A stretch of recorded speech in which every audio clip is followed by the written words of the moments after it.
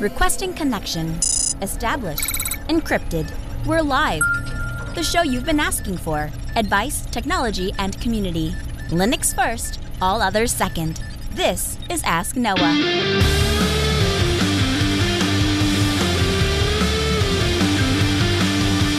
Live from Altispeed Technologies, the Ask Noah show starts right now. This is the show where we came to do all the things on Linux they said couldn't be done and take your questions on how to do the same. The phone lines are open this hour. To be a part of the program, it is a free call, 1-855-450-NOAH. It's 1-855-450-6624, or send an email to live@asknoahshow.com. My name is Noah Chalaya. I am your host. Delighted to be here with you as another episode of the Ask Noah show kicks off this hour. Joining me, my co-host, Mr. Steve Ovens. Welcome in, sir. Good evening, Noah. How's your week going? It's been absolutely fantastic. In fact, do you know who I heard back from this week, Steve? Who'd you hear back from? I heard back from Ashley at 45 Drives. And so we've been working with them for the past couple of months. Essentially, it started actually with the relationship of a client. They had an excellent experience with 45 Drives.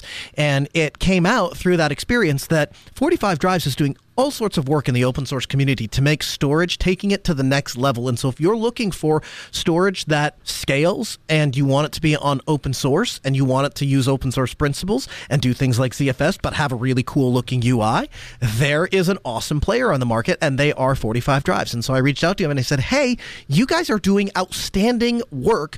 Would you come on the program and talk about the cool things that you're doing? And by the way, answer some cool technical geek questions. And they said, we'd love to. So we've been in the process of trying to work that out. It is going to happen next week.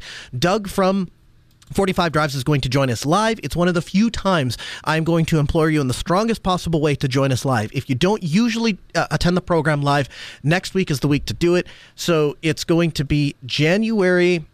Somebody joined the channel, and so that just dropped my calendar. This is really obnoxious.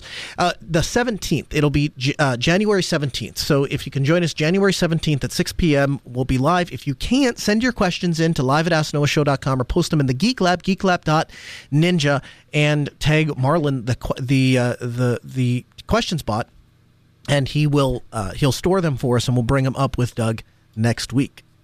You ready to get into some feedback, Steve? Absolutely.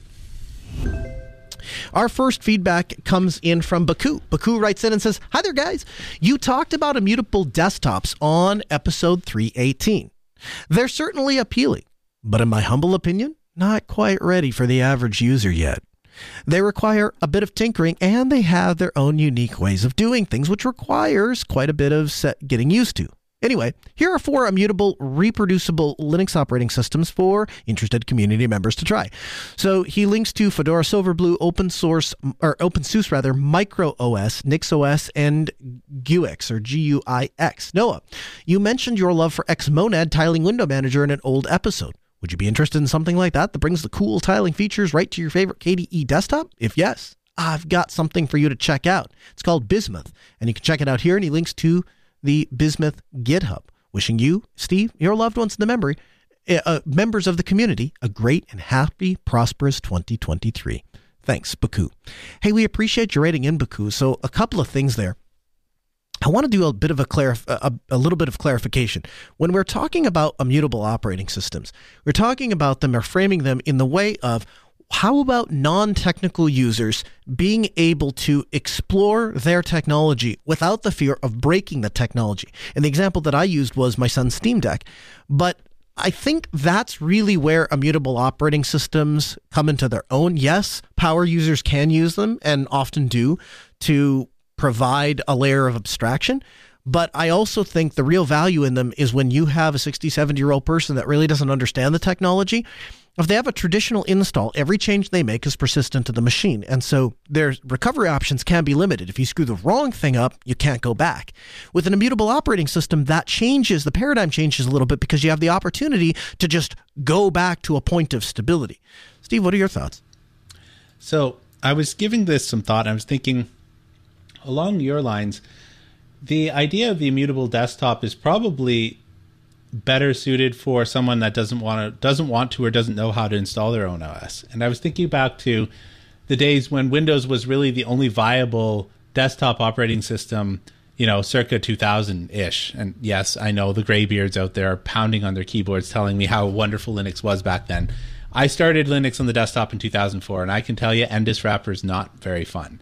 But anyways, I digress.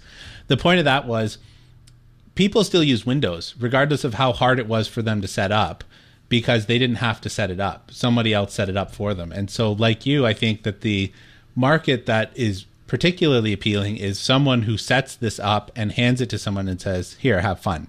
Don't worry about installing anything because, I've already done it for you. And so that's where I think the immutable operating systems really will come into their own. Our second email comes in from Zane. Zane says, hi, Noah and Steve. I love the show.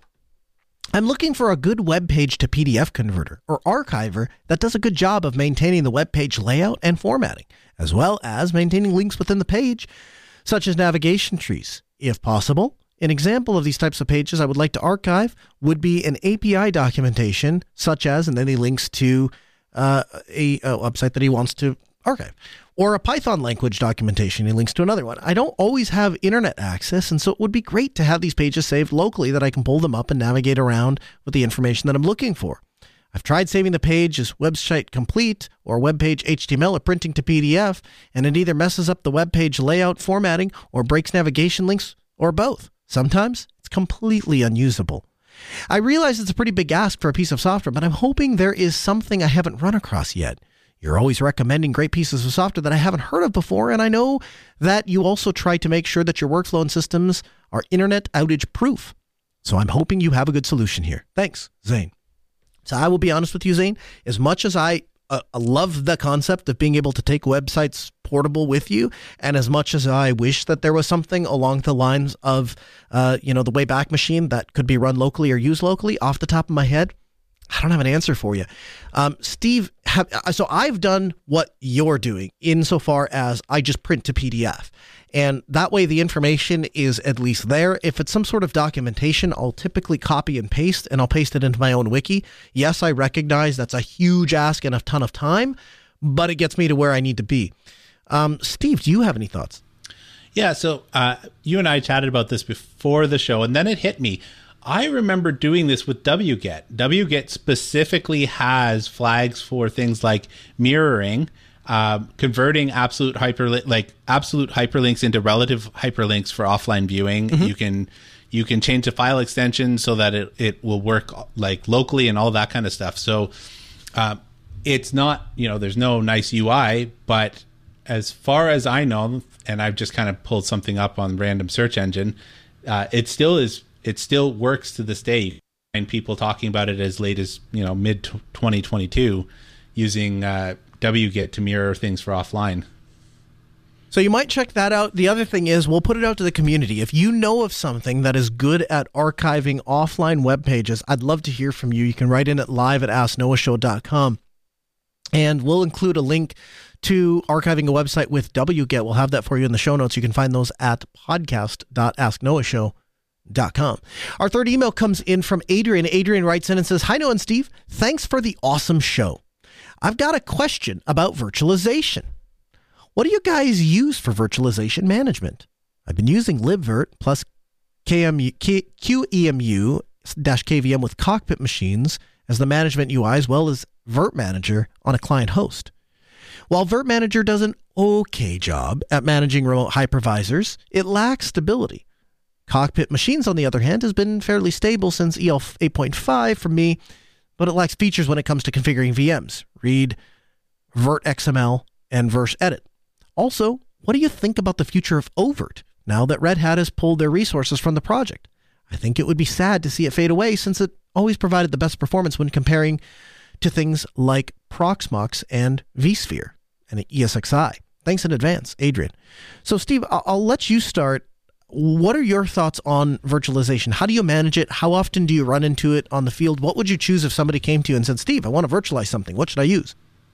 So I always go with libvirt, except in my specific work lab where I'm running VMware because I'm mirroring client environments.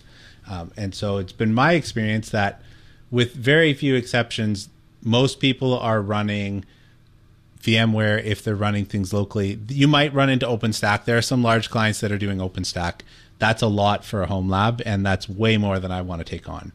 in terms of how I end up managing it, I currently have 1, 2, 3, 4, 5, 6, 7, 8, 9, 10 hosts in my VM arsenal, I suppose, and they're all being managed via Virt Manager.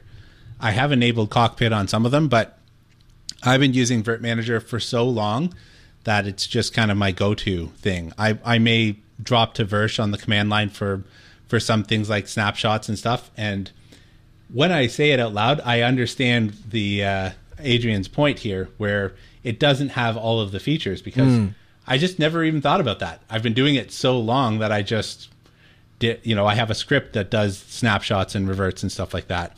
So it's one of those things like you become immune to the paper cuts after a while. Do you power the VMs off when you take snapshots? Nope, not usually. Depends what I'm doing. If it's a fresh install, then maybe, but most of the time I don't. Linux Ninja in the chat room, which you can find at geeklab.ninja, says, Virt Manager has been rock solid for me. Cockpit has been somewhat problematic. I manage a VMware cluster at work, and it has its own problems. Many, many, many problems. I have Cockpit enabled on my host, but Virt Manager is what I use to do all the work. So it's funny that this question comes in today of all times, because literally before I walked into the studio to do the show, we were troubleshooting a Virt host, or a virtual host that was running libvirt. And my experience tells me that Virt Manager has all of the features there. They all work. And so if you're having trouble with Virt Manager, I might troubleshoot why you're having trouble with Virt Manager and see if you can resolve that, because in general, I don't think you should be having problems with it. It is deprecated software, and so they are moving towards things like Cockpit, but it's not quite there yet. Now, it's funny, I say that, and then I immediately have to follow it up with, but then there's some things that are just way easier and better to do in Cockpit. And so the first example I would give for that is networking configuration. Doing bridges and stuff in Virt Manager, very possible. It's all there. The UI elements are all there to do it. It's just much cleaner inside of Cockpit. There's a little add button, those sorts of things. We had a darn near catastrophic failure a while back when we tried to add a storage device through Cockpit, and I learned that day that at the time it didn't create a persistent change, and so when you restarted the box, the storage device is not so much there, and so those created some problems. And so my advice to you: stick with Virt Manager while they're working out the issues with Cockpit. Once we have all of the issues worked out with Cockpit, then I would continue to have that available, and I would continue to play with it, because I think that's the direction that that Red Hat is going with it. Now, as it relates to Overt, Steve, do you have, I guess for you, RHV, Overt, any experience and or thoughts on it? I mean, I worked with Rev for a little bit. I liked Rev well enough. I'm not really sure what the future of the project is with resources being reallocated. So part of the resources that were dedicated to working on virtualization have moved over and start working on a project called KubeVirt, which is, I don't know, I guess the basic way to say it is a way for Kubernetes to be able to be the manager of VMs and move them around just like containers. So that's where Red Hat's efforts have gone, as far as I know, not being a part of those teams. Sure. I'm unsure of how Overt is going to fare without someone at the helm like that. It is kind of disappointing, because it was, RHV/Overt that's a really fantastic project. I mean, it really does a lot to stack up to what VMware and those things can do, vSphere and ESXi could do. So I'm kind of disappointed to see that they're moving in a different direction. However, I think, and I know you and I have talked about this offline, I don't know if we've talked about it on the air before, but I think this is going to come full circle. I think eventually we're going to get burned out with all of the container stuff. Not burned out, that's the wrong way to phrase it, but I think eventually we're going to look and say, there is some value to having separate machines entirely, if just for sanity's sake, even if they are machines that are controlled by Kubernetes, and that's what's sliding machines around. So the answer to your question, Adrian, I don't know. I'm really at an impasse. I would tell you this: as far as things that scale well, Proxmox is good. I mean, if you're looking to build a data center and you want an open source virtualization platform that will do that, Proxmox is not a bad way to go. The thing that I like so much about libvirt, and why I keep circling back to it, when you need it to be redonkulously simple, you can run a single command and have a virtual host running off of a laptop or whatever, off of any Red Hat or Fedora or Ubuntu installation. Just install the packages and boom, now you have a virtual host. When you need that to scale, when you need to do more, you can slide those QCOW2 files into an overt system, and you're able to do that. And really, the deciding factor for me anyway, between do I do a single monolithic host versus overt is, do I have centralized storage? Centralized storage, you're going overt. If you have, if it's a single monolithic client, I'm going with just libvirt. Have you tried GNOME boxes? Just as an aside. I think maybe I played with it when it first came out, but then I went back to VirtualBox, if I'm being honest. Well, it's just a front end for things, right? So I installed KVM on my wife's laptop, and a little teaser for later, put Endless OS on that. And the front end that I gave her was GNOME boxes because it works really well. It has come quite a long ways. It's not necessarily for the power user, but one of the things I really like about it is if you've got a bunch of VMs, it gives you like a live preview of each one of the VMs in your overview. So like you can see the desktop or whatever, and it helps you select your images. I found it to be a really good end user interface. It's not really an awesome administrator interface necessarily, but you should check it out sometime. Does it let you do can you do like a full screen, like you have a VM and you can go full screen and then it'll scale like it does in VirtualBox, or is it like, okay. Yep.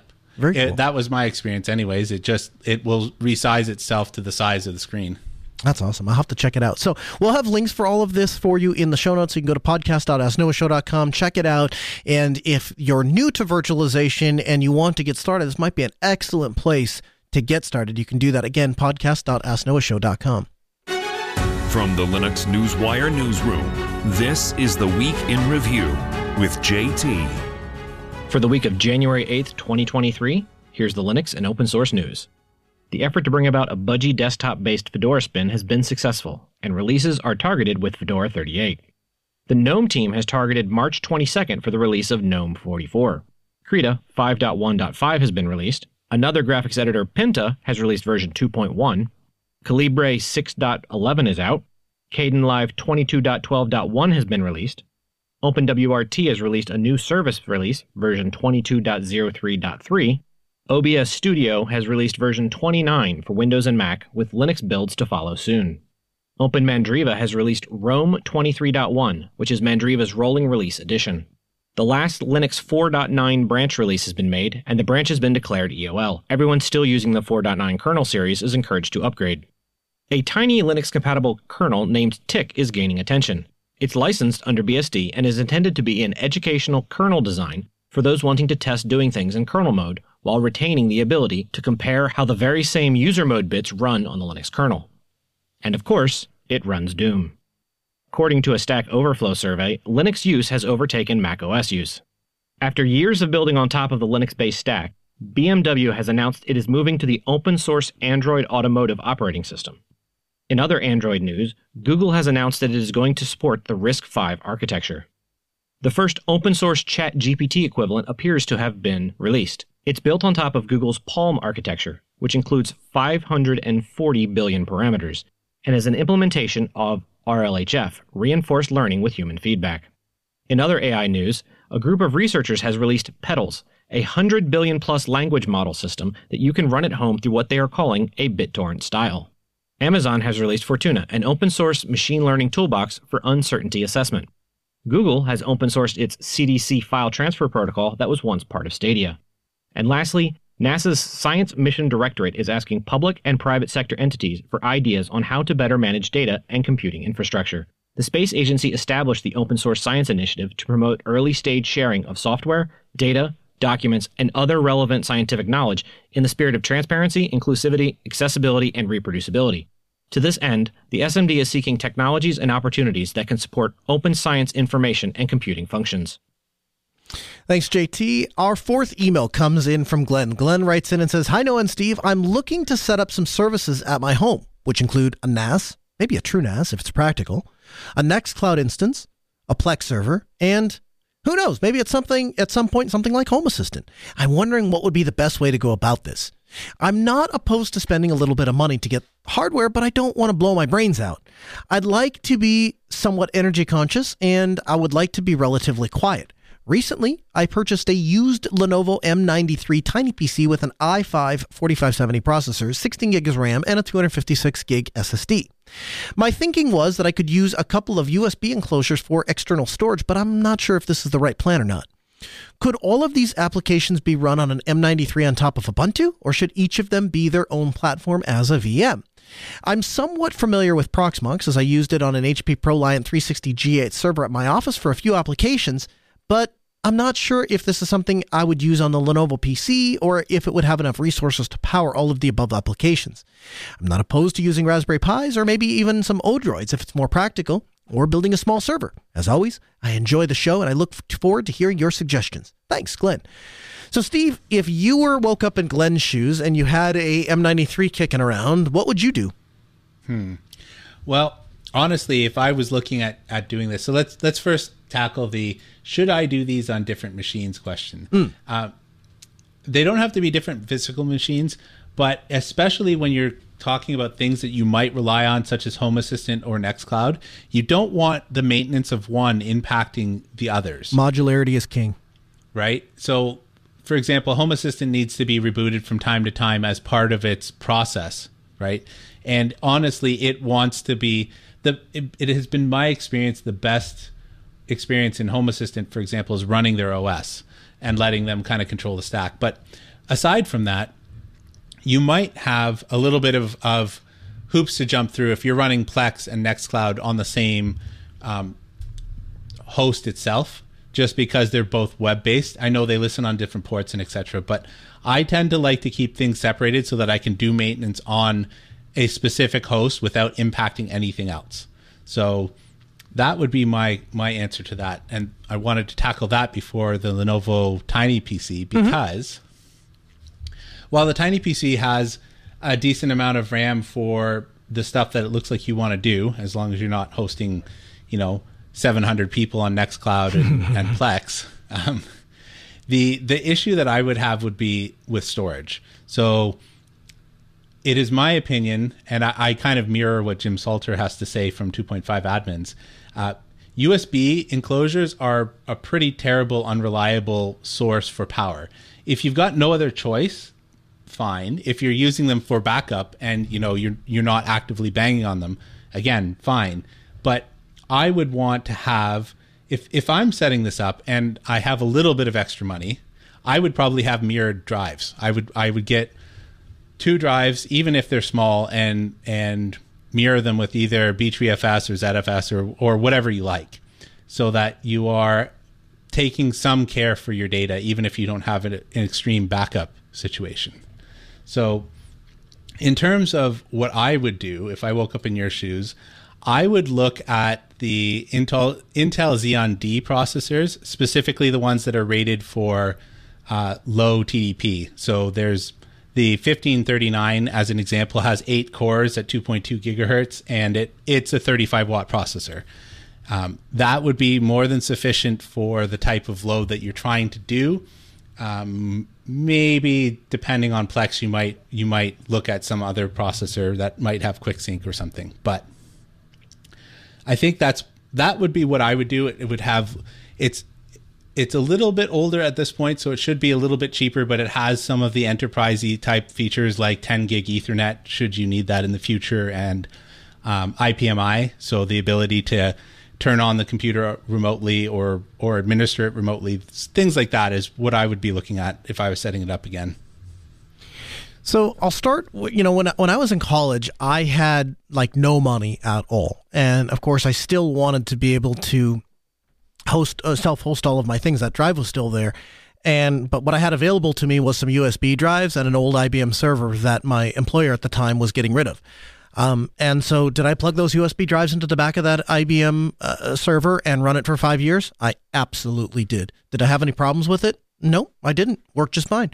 Was it the smartest thing in the world? Maybe not.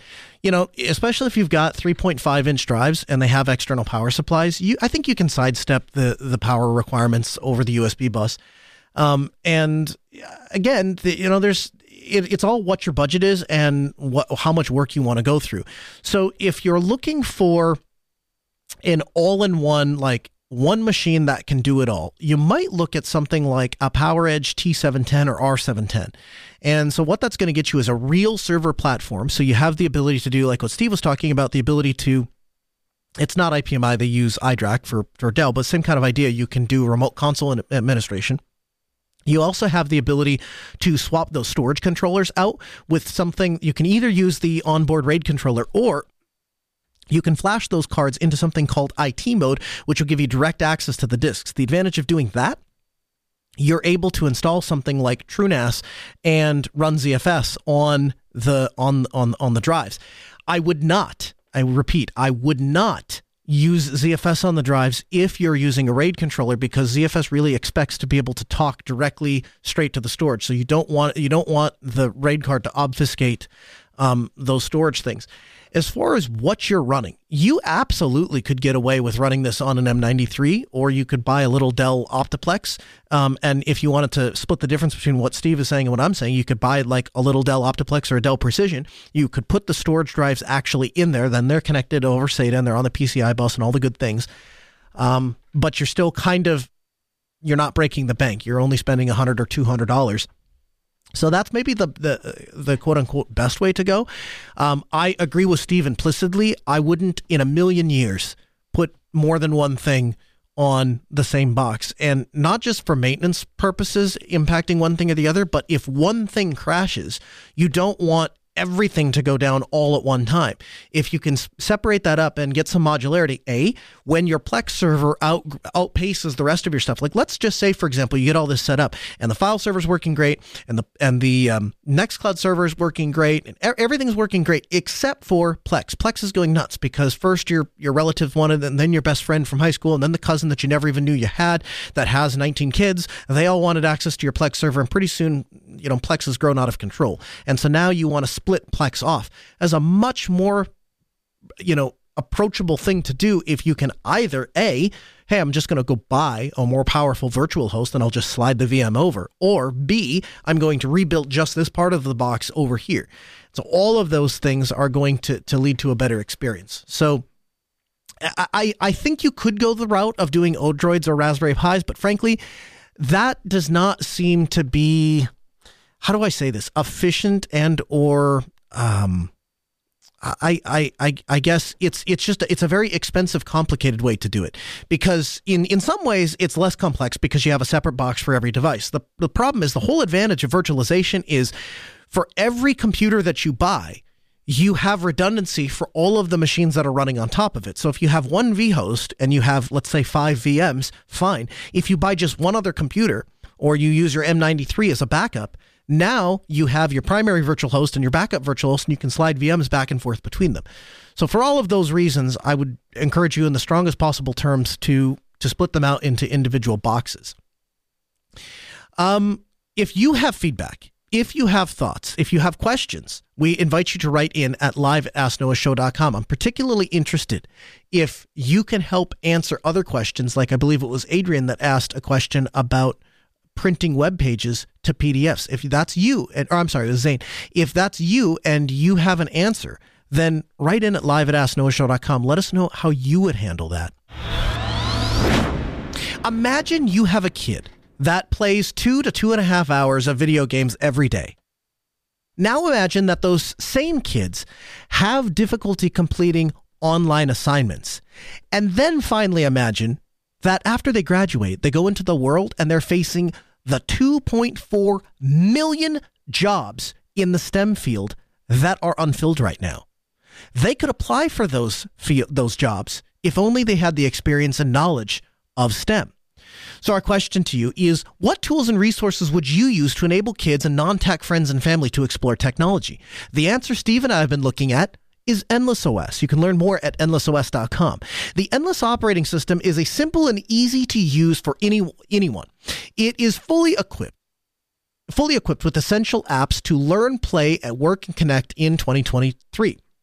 Once installed, No internet is required. Provided by the Endless OS Foundation, the OS is free for individuals and non-commercial use. We've made Endless OS available to everyone, easy to download and install for personal use as well as non-commercial deployments at small scale. And we'd love your help in bringing more people around the world into the Endless OS. Endless OS's foundation goal is to deliver an access to education to everyone, regardless of means, opportunity, and one powerful way of doing this is to make sure that software is available for anyone that wants or needs it. So again, what tools and resources are you using that would enable kids or non-tech friends or family to explore technology? So I dug a little bit into the organization behind Endless OS, and they really are a couple of entities that work collectively together. So the first is Endless Network. You can learn more at endlessnetwork.com. They work to transform the lives of kids and young adults by expanding access to technology, information, and teaching them 21st century skills. And so the idea is that we're a global network of companies and foundations and nonprofits and technologies and advocates, and they all want to unlock the human potential through technology. But to do that, there are three things that they have to do. A, they have to get access to devices. If you don't have access to a technological device like a computer, a tablet, a smartphone, you can't learn these skills. You have to be able to have hands-on. The second thing is it can't require internet in the same way that we advocate over and over and over again that people have the ability to do these things offline and so that they are in charge of their own future. Endless understands that this is particularly true of people that live in third world countries, Africa, other places, or maybe just in the United States, but don't have access to constant internet. And so the content has to be available offline. They call it offline internet. I'm going to call it offline content. And the third thing is kids engage better when things are entertaining. And I watch this with my own children. I watch them come home from school and they get addicted to a particular website that does math problems, but it does it in a fun, game-like way. And so in the same way that they come home and they play all sorts of other games, they start playing their games from school because it's fun for them and they don't realize, they don't make the connection between work and learning. Learning becomes fun. And changing that paradigm about the way that we explore things and the way that we learn things can be an incredibly powerful way to make technology approachable to people that otherwise it wouldn't be. And so the reasons for Endless and for what they're calling Hack, which is their, educational part of it that creates the applications. Again, 2.4 million STEM jobs in the U.S. are going unfulfilled. 66% of teens between the ages of 8 and 12 play video games on an average of 2 hours a day. 56% of teens 13 to 17 play 2.5 hours a day. And 9 million school children are having difficulty completing assignments online. And so with Hack, they're committed to cultivating digital literacy and empowering the next generation with creative problem-solving skills that can be applied universally. And the success includes more than just equipping kids with the same key skills, but rather they aim for a dynamic foundation with the next generation of thinkers. And as kids progress through Hack, they cultivate their curiosity and learn how the world works. And so they start with this idea that when you hear the word hack, what comes to mind? Do things like rigged elections and cybersecurity breaches, is that often what we associate with the term hack? Because the concept of hack, really, and a hacker is somebody who is a technology enthusiast, somebody who wants to dig in, understand, and learn. And so they've embraced this powerful and controversial term because of the genesis of creative problem solving and empowerment over technology, precisely what they're aiming to achieve. And so again, what tools or resources are you using that enable kids, non-tech friends or family to explore technology? I'd love to hear from you at either 855-450-NOAA or live at AskNOAAShow.com.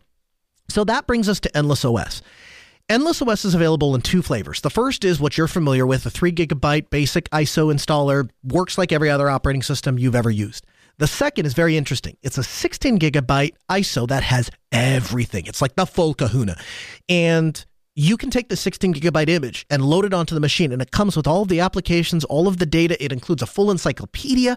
It includes all of these learning games, and the entire OS is so polished that both Steve and I almost fell off our chairs. We're looking at it, we're like, how can it be this good? And it turns out they've been around for like 10 years. I've heard of Endless OS, but I've just in the last week really started to dig into it. So it's based on GNOME, and I would describe the interface really more like a tablet or a phone insofar as all of the applications show up as a little tile. You click on it, and then it opens up that application. So, Steve, when you first played around with Endless OS, really you were looking to replace, I think, an operating system for your children. What were your initial thoughts? So the idea for this was we wanted to be able to give our kids kind of like a safe way to do research, right? I wanted to, primarily my wife, I don't want to take credit for this. I happened to dig around. She gave me the requirements and I went and dug around until I found something. But she wanted that to give them an on-ramp into becoming proficient at researching things. Partly because that's a large part of what my job is, and probably a lot of people's jobs. And so I knew about Endless OS, and I'd been following it for a few years now, and I knew that they had like this offline thing, and I had, I suppose, incorrectly thought that it was really mostly geared at the third world initiatives that they had touted previously. But I was like, well, I know that it has a bunch of stuff. I'm just going to fire it up. I didn't even go to the website and look around. I knew about it. I downloaded it, installed it, and I went, holy crap, this is amazing. And I was telling Noah, I went around trying to figure out, how do I give these people money?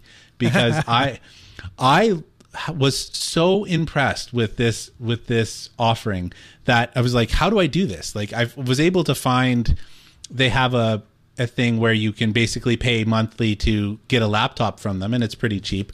But aside from that, I couldn't find any way to actually give them money for this, because we have a homeschooling community here, and it was my wife's idea that, I could buy a bunch of Odroids and just give them out to the people in the homeschooling community, and stealing a page out of Noah's book, and when I'm recouping the cost, I put $20 onto it and just shovel that to Endless, because ultimately I don't really like the labor for doing something like this is super low, and I'm not looking to make money. And I wanted to be able to funnel money into the organization. I haven't been able to figure that out, but so that if the Endless guys are listening, I did send you an email. I haven't heard back from you guys. It would be really nice to know how we can directly contribute. There's this is a bit on the DL until maybe a few weeks from now, but they might be coming on the show. We'll just leave it at that. That'd be fantastic. Yeah. So the apps that are installed, the best thing I can do is encourage you to go download Endless OS and check it out. But the way I'm going to try to describe it is, when you open, like, let's say you open up the social services or social sciences, which is essentially their learning modules, and it's an incredibly well done UI, and there's a large splash screen that represents the particular topic. So whether you're opening the social sciences app, or the biology app, or the anatomy app, or the encyclopedia app, or the history app, or the health app, all of them have kind of the same general layout. And so it comes up with huge topics, right? So like applied social science, humanities, law and politics, psychology. And then once you click on one of those topics, it'll take you in and drill down, and you can get very specific. And so, like Steve was saying, if you're looking to do research, it's a phenomenal tool to do that. Now, I want you to imagine that you live in a society, or you live in a world where you don't have access to reputable information. And now you have this app where you open up the health app, you click on ailments, and you start looking through, and you have an anxiety, for example, and you say, I don't know what anxiety is. Well, you click on anxiety, and it tells you anxiety is the emotion characterized by unpleasant state of inner turmoil. And then it goes on to explain what anxiety is and how to deal with it. And all of these things that ordinarily those of us that have access to the internet and WebMD and those sorts of things, we take this for granted. We don't really care. But to have it all packaged into an operating system designed to be used offline, designed to be inviting and encouraging to people that don't have technical nature, is fantastic. And then you start to get into the technical side. So like Steve, I'd heard of Endless OS. I'd seen some review videos on it. I think I'd maybe even poked around on their site a little bit. But at the end of the day, I've been using Linux long enough that I don't need a curated thing with apps and a special Flatpak store and all that stuff. I'll put the software I want on there. And I'm not a big fan of GNOME. So I never really paid a whole lot of attention to it. But after playing with it a little bit, I got into the Hack program. And the Hack program, the best way I can describe it is, it's a collection of little friends, and they provide guided tours through the basic components of your computer. And so you open the Hack thing up, and it says, I want to explore the system. And so you click on terminal, and the little guy will pop up, and he'll say something like, the terminal is often emulated in movies. And so when you hear people talking about hacking into stuff, you might see them emulating the terminal. The terminal, that's because it's a very powerful tool and can do some some really powerful, cool things. But let's look at how to use it for real, and I'll show you some real things you can do. Here's the terminal. I've opened it for you, and then the terminal pops up. If you need to get to it, you can go up to the search bar and type in terminal, and you can get back to here. Now try some of these commands, and then it gives you a command and shows you what the expected output is and walks you through it. Now, again, you might be listening to that and go, yes, Noah, I'm a Linux professional. I don't need to be walked through how to use the terminal. I'm well aware how to launch a terminal. Fine. Do you know how to use Blender? Because I didn't know how to create animations in Blender, but 3 hours later, after playing with MSOS, I know how to create animations in Blender now, and it walks you through. And so all of these things, from creativity, from Audacity to Inkscape to photo editing, all of these things are built, baked right into the operating system. And oh, by the way, I've been running it all week, and I have to tell you, it's a fantastic daily driver. There's a couple little paper cuts insofar as it's designed to do what it's designed to do, and so when you want to step out of the box and do some other things on it, you have to put on your problem-solving cap, and you have to remember that it's Debian underneath. But then past that, they don't stop you from doing anything. It's a full-functioning Linux computer. I love it. I can't say enough about it. The thing that really drew me in is actually they have a little section called Play, but all of the video games that they make are all educational.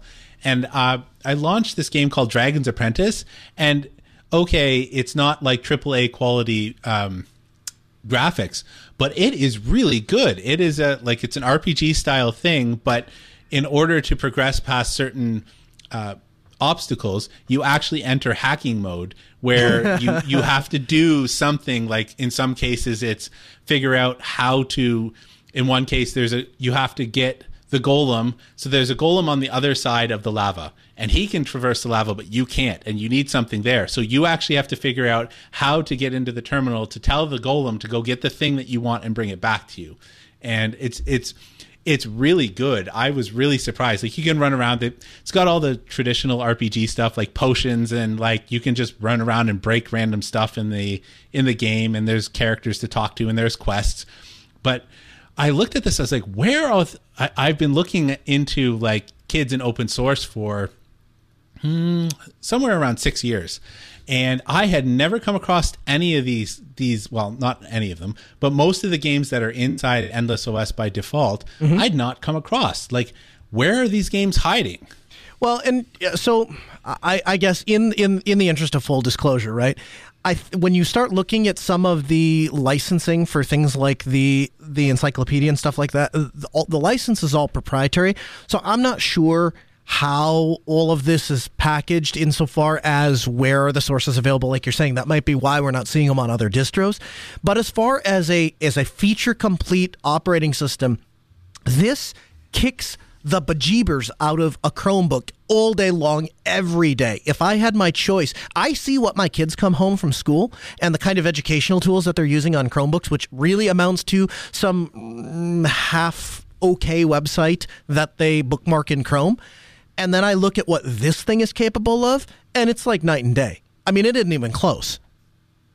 Yeah, I can't say enough good things about it. Like I put a VM on my computer. I put one on my wife's computer.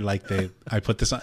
I'm not kidding. Like Noah, I've been using Linux a very long time, right? And so it's not like I need something like this, but it sure is nice. Like, click install and I'm done, and then I just have whatever I want right there. And it's like Noah. The information here is really good. Like. I know we're running lowish on time, but I was looking in the hack program. On the desktop, they have like different areas in the Clubhouse. And so I went to the operating system, and there's actually a section on learning the GNOME Shell extension, CSS, and emojis. And so I was like actually starting to pick through that. I was like, I've installed the thing, but I don't know much about how it actually works. And so it's been kind of interesting. Yeah, they've done an absolutely outstanding job. So you can learn more again, either hack-computer.com, endlessnetwork.com, or endlessos.com. They're all serving those three goals of getting people access for games for learning, device access, and offline internet. I'm calling it content. And so absolutely check it out. Whether you are absolutely new to technology and you're just getting started, whether you have a relative or a friend that lives in a place that maybe doesn't have access to some of this stuff and would greatly benefit from a used computer reloaded with Endless OS, I think that's fantastic. Or if you have kids and you're looking for a way to, it includes things like parental controls. And so you can lock down the system and choose what they can get access to, what they can't get access to, as well as a really spectacular interface. I mean, the way that they've gone about designing all of these, the launcher, so that everything shows up right in the middle, exactly how you would expect in a tablet or something like that. Highly, highly, highly recommended. Both Steve and I don't have enough good things to say about it. So invite you to check all of those things out. You can find links and resources to all of the things we've talked about, podcast.asknoahshow.com.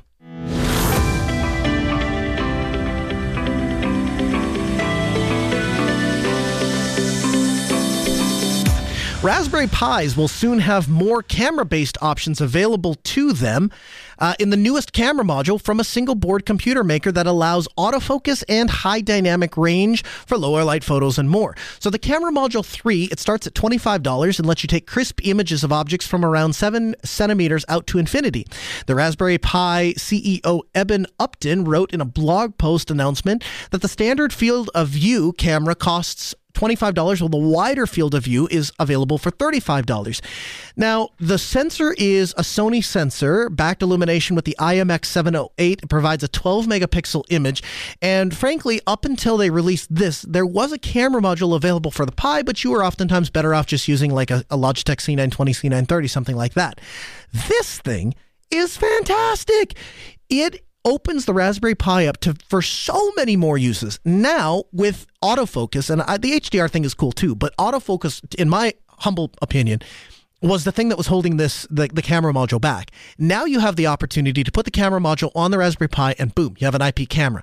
You could send it over NDI, pull that source in over NDI into OBS, and boom, now you have an IP camera that has a remote network feed and feeding back into OBS.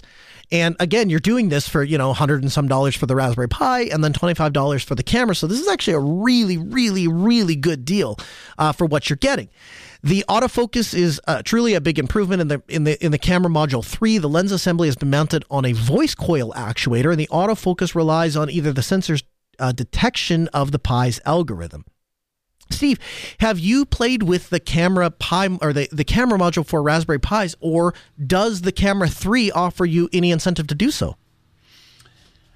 I did play around with it way back on, I want to say the Pi 2, when I made, when I was first learning about the Pi, I went to a conference, I can't remember which one, probably a Python conference, and they taught you how to make a Pi doorbell.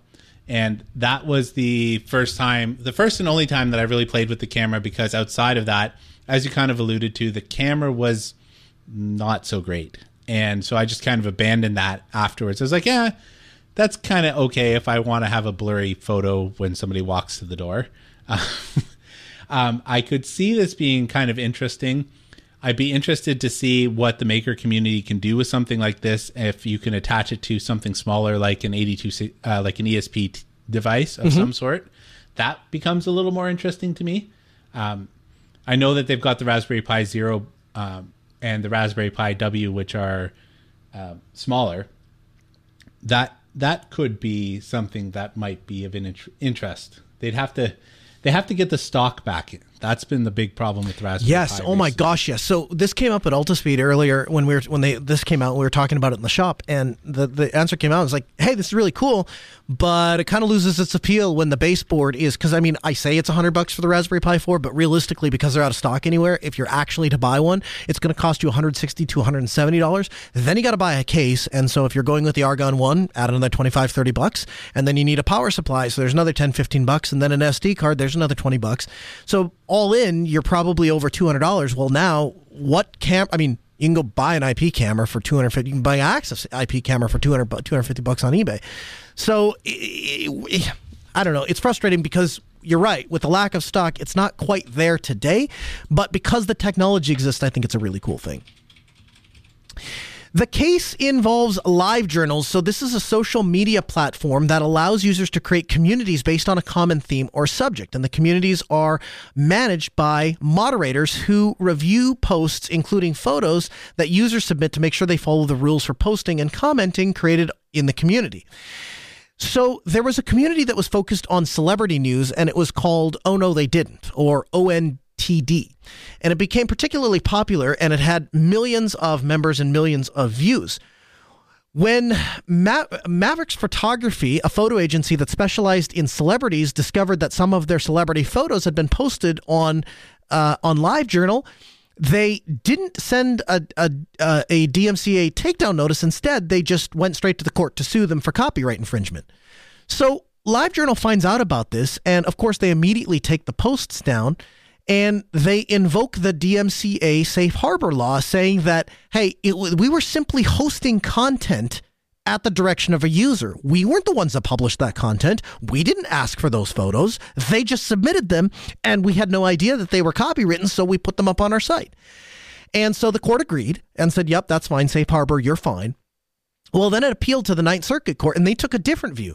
They took the view that LiveJournal's reliance on moderators and reviews to delete content meant that the moderators were the ones that played an active role in shaping what the content went online. So put simply, on Twitter, you post content, it's live. It's immediately live because you put it up on the internet. And if a moderator comes and looks and says, that doesn't really fall under our guidelines, I'm going to take it down. That is content moderation. That is safe harbor because you could have potentially missed something. In this case, what the Ninth Circuit Court decided is if you're deciding what goes live, you are the gatekeeper for that site. You will become the publisher of that site. And so it doesn't matter that the content was created by a third party.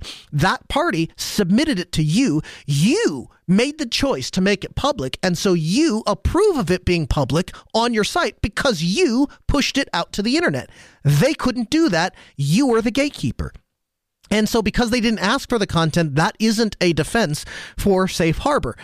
And man, do I struggle with this, Steve, because they removed the post as soon as it became clear it was copyright infringement.